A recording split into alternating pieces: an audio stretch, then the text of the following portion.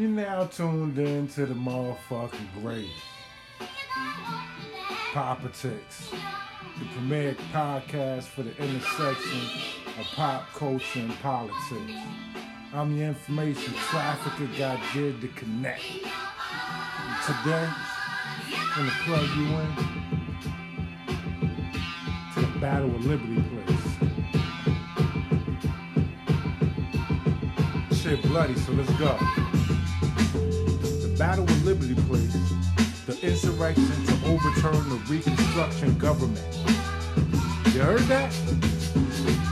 Although this government brought about greater equality and opportunities for blacks, white supremacists saw it as tyranny. In the election of 1872, John McNairy, a Democrat, was supported by a coalition of Democrats and anti-Grant Republicans, including Republican Governor Henry C. Warmoth. Warmoth's opponent in the Republican Party remained loyal to President Grant and supported the Republican Party nominee, William Pitt Kellogg.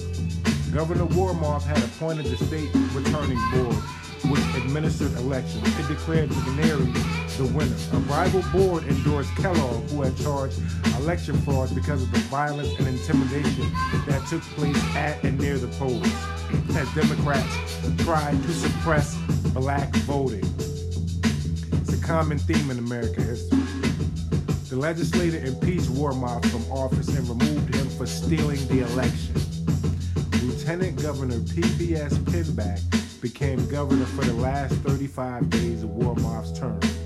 Both McNairy and Kellogg had inaugural parties and certified lists of appointed local office holders. The federal government eventually certified Kellogg as the governor of the state.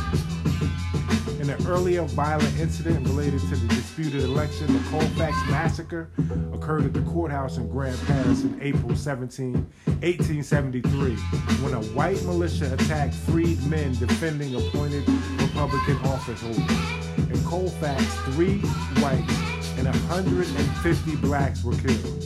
At least 50 of the black people after having been taken prisoner. In 1874, McNairy and his allies formed a woman legislature in New Orleans, then the location of state government. The paramilitary white supremacists known as the White League entered the city with a force of 5,000 to seek McNairy. They fought against 3,500 police and multi-racial state militia for control.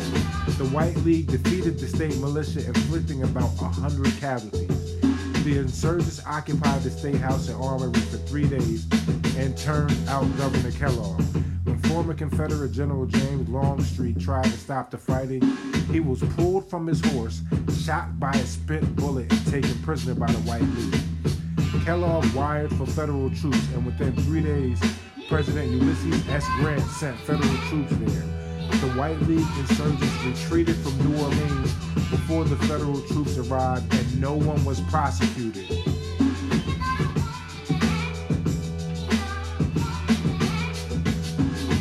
Sound like January 6, 2021.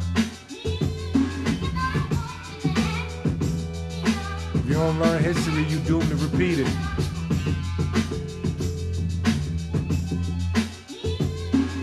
It's not hyperbole. We can actually lose democracy.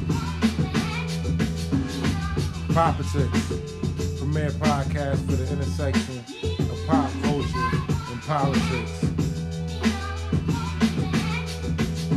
1.